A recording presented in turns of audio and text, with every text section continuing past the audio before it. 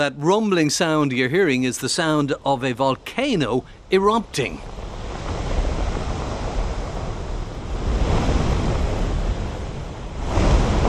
Understanding volcanic activity is key to understanding and protecting life on the Galapagos. For much of their history, the islands have been extremely isolated, thus becoming almost accidental and independent laboratories for the evolution of plant and animal life. Dr. Michael Stock is Assistant Professor in Geochemistry at the School of Natural Sciences in Trinity College Dublin, where Éanna Ní Lamhna met with him recently. Now, the Galapagos weren't always there. They started off with volcanic activity. So could you give us a snapshot of, first there were no Galapagos and then there were. I mean, presumably these volcanoes that you're talking about and will be talking about started the whole thing off in the first instance. Yeah, that's right. The Galapagos are like Iceland or Hawaii, what we would call in geology ocean island volcanoes. These things form through hot plumes of magma which are generated deep within the earth, maybe close to the earth's core, rising up and heating the earth's crust, heating the base of the earth's crust and generating magma that rises up towards the surface. You know about plate tectonics. Plates move across the surface of the earth. And as the plate moves across that plume of magma, it generates a chain of islands. So if you look at a map of Hawaii, you can see a nice chain of islands moving away from that plume of magma, which we would call a hotspot. And is it the same in the Galapagos? Is there a string of islands there now, and how old are they? Yeah, that's right. There are a string of islands in the Galapagos, and they get older towards the east. In the east, they might be sort of a few tens of millions of years old. In the west of the Galapagos, the volcanoes are still extremely active, one of the most volcanically active places on Earth, and there would typically be an eruption in the western Galapagos every 2 to 3 years. So each island has different types of wildlife there because they were isolated from the next island, and of course this is where Charles Darwin in the 1800s observed all of the things that helped him to develop the theory of evolution. And you went off there to study volcanoes. Yeah, that's right. The Galapagos Islands are probably around 1,000 kilometers west of the mainland Ecuador or mainland South America, and the theory at the moment is that the islands existed, but of course they were volcanic. There wouldn't have been any animals there to begin with. There would have been periodic storms on the mainland, maybe in the mountains, and they would have washed debris down the rivers, just like you see on TV today, where there are big storm events in the UK or Ireland or wherever. These rafts of vegetation would have floated out to sea, and every now and again, we're talking over thousands or millions of years, every now and again there might be an animal, an iguana or a tortoise stuck onto that material that made its way over to Galapagos and was able to settle there. Of course, as you say, one of the striking things about Galapagos, one of the reasons that it's so famous, is because the biodiversity is remarkable. There are, I don't know how many, 10 to 20 major islands in Galapagos, and each one of those islands has its own unique flora and fauna. Of course, birds and fish might be able to fly or swim between the different islands, but that is more of a problem for the land animals. Once they got to the island maybe closest to Ecuador, how did they get further away so that they could diversify and form different species? And one of the theories is that there were land bridges, so the volcanoes are continuously erupting and continuously eroding. Maybe in the past lava flows formed these links between the different islands, allowed terrestrial species to move between the islands, and those land bridges have subsequently been destroyed, so we don't see them now. And this is sort of a major area of active research, and a crossover between biology and geology is trying to identify these land bridges and trying to link that with genetic diversification. So not only have we different species then on different islands, but there is a biome up each volcano. The volcanoes are really high. We saw them when we went to Costa Rica to do that programme a long time ago, Derek, way back. But the whole idea that we have at the base, it's really, really desert and hot. And as you go up to the different levels, to the different biomes, and right up at the top where you get the clouds, where you get the water, you have tropical jungle, and of course then different creatures in each. And was that the same on the volcano that you went to visit, Alcedo? Yeah, that's exactly right, and that was one of the most striking things for me. I'm a geologist, as you said, and not a biologist, and so I'm aware of these things, but I wouldn't have seen it for my own eyes. And when I was there, we were just completely blown away by change in the species and change in the environment between the bottom and the top of the volcano that we were working on. So we landed by the coast, and it was extremely hot, into the 30 degrees or so, and very dry, very arid, just lots of low-level shrubs and bushes, and not very much in the way of wildlife. A few iguana, of course, by the sea, where in fact on the volcano we were working with there were penguins and mad sea creatures, but on the land itself very, very sort of devoid of life. But we hiked up to the top of the volcano, and we hiked through these different biomes as we were gaining in elevation.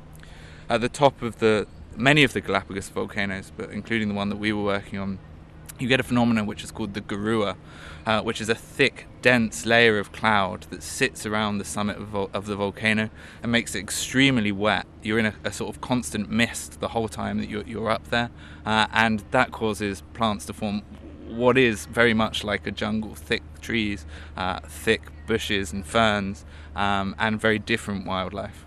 You were looking at the eruptions of this particular volcano. Surely an eruption is an eruption is an eruption. Up comes the stuff and comes down the side, and if you're in the way you're burnt. If you're not, it cools down. But you were actually going to study a different sort of an eruption. How can there be two completely different types of eruptions with completely different impacts on the environment when they come out and cool down on it? Maybe you could tell us about this. And were you there for an eruption? No, fortunately or unfortunately, we were not there for an eruption. But so volcanoes produce fundamentally two different types of eruption. You can think, I'm sure many of your listeners will have seen eruptions in Hawaii in the last few years. These produce lava flows, which are these kind of streams of molten rock which move down the side of a volcano, typically at approximately a jogging speed. If you were in the way of a lava flow, it might cause damage to property or crops or the environment, which is very important in Galapagos. But you yourself could jog away from it. The other type of eruptions that we see on Earth are explosive eruptions. And some of your older listeners might remember Mount St. Helens back in the 80s, and that would produce a large plume of ash and pumice right into the atmosphere, which would be deposited downwind over tens of kilometers. Most of the Galapagos volcanoes and almost every eruption in Galapagos is the former type, the Hawaiian type of lava flow, and that causes damage to the local environment, but not much further afield. The volcano that we were working on, Alcedo, has produced the second type of eruption as well in its geological history. It's produced those explosive eruptions which would deposit ash over a huge area of the volcano.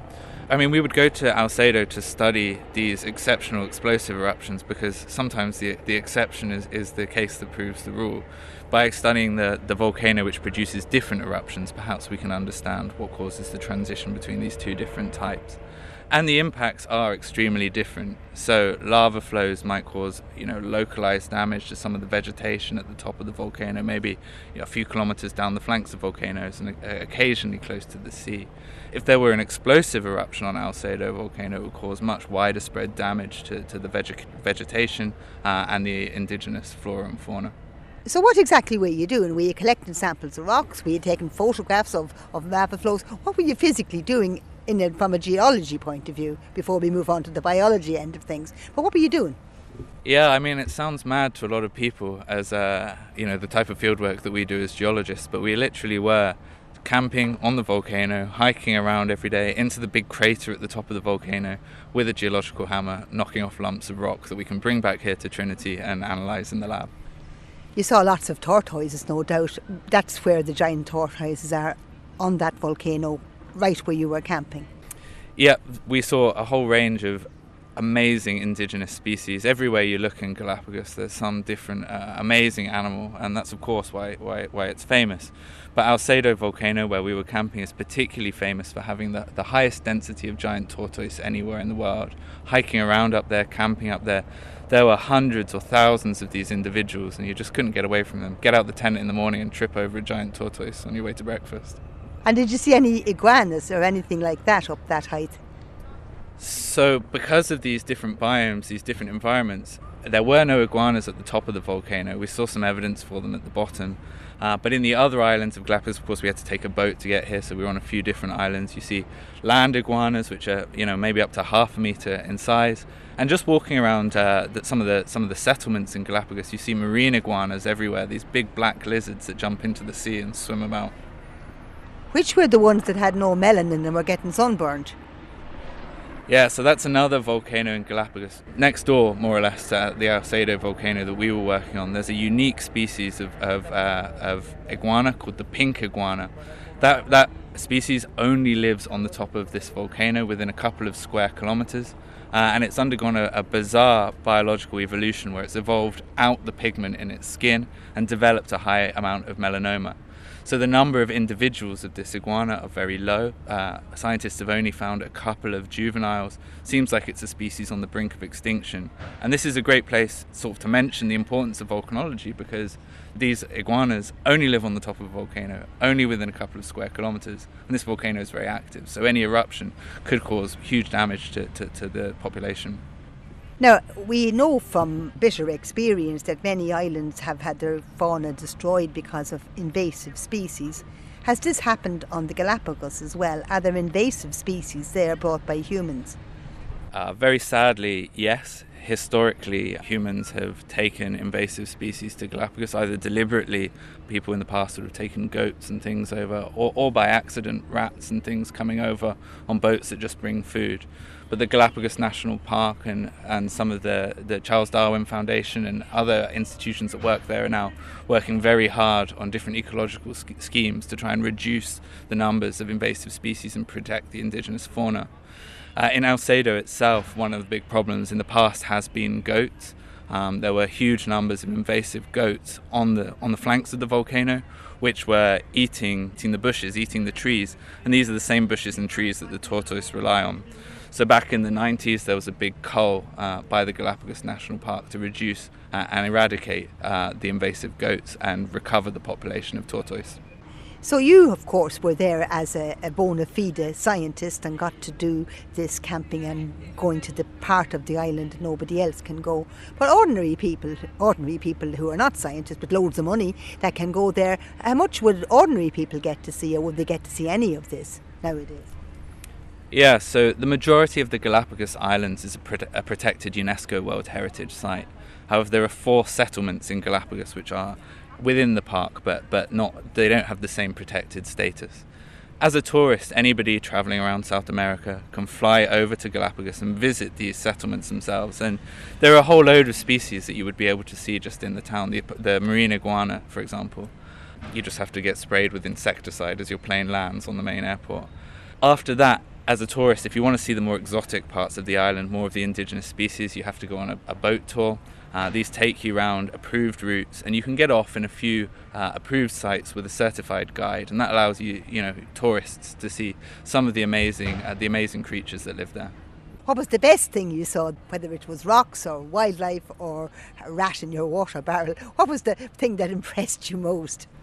I mean, as a geologist, I feel like I should say the most impressive thing was the rocks. But in Galapagos, you just cannot escape the amazing biology.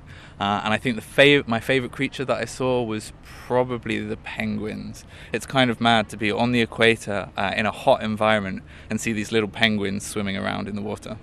I wish I were there. Talk about, wish you were here. But anyway, thank you very much, Mike, for talking to me and painting such a wonderful picture of life on the Galapagos. Thank you, Éanna. It was lovely to talk to you and get to share this experience with your listeners. Thank you, Mike and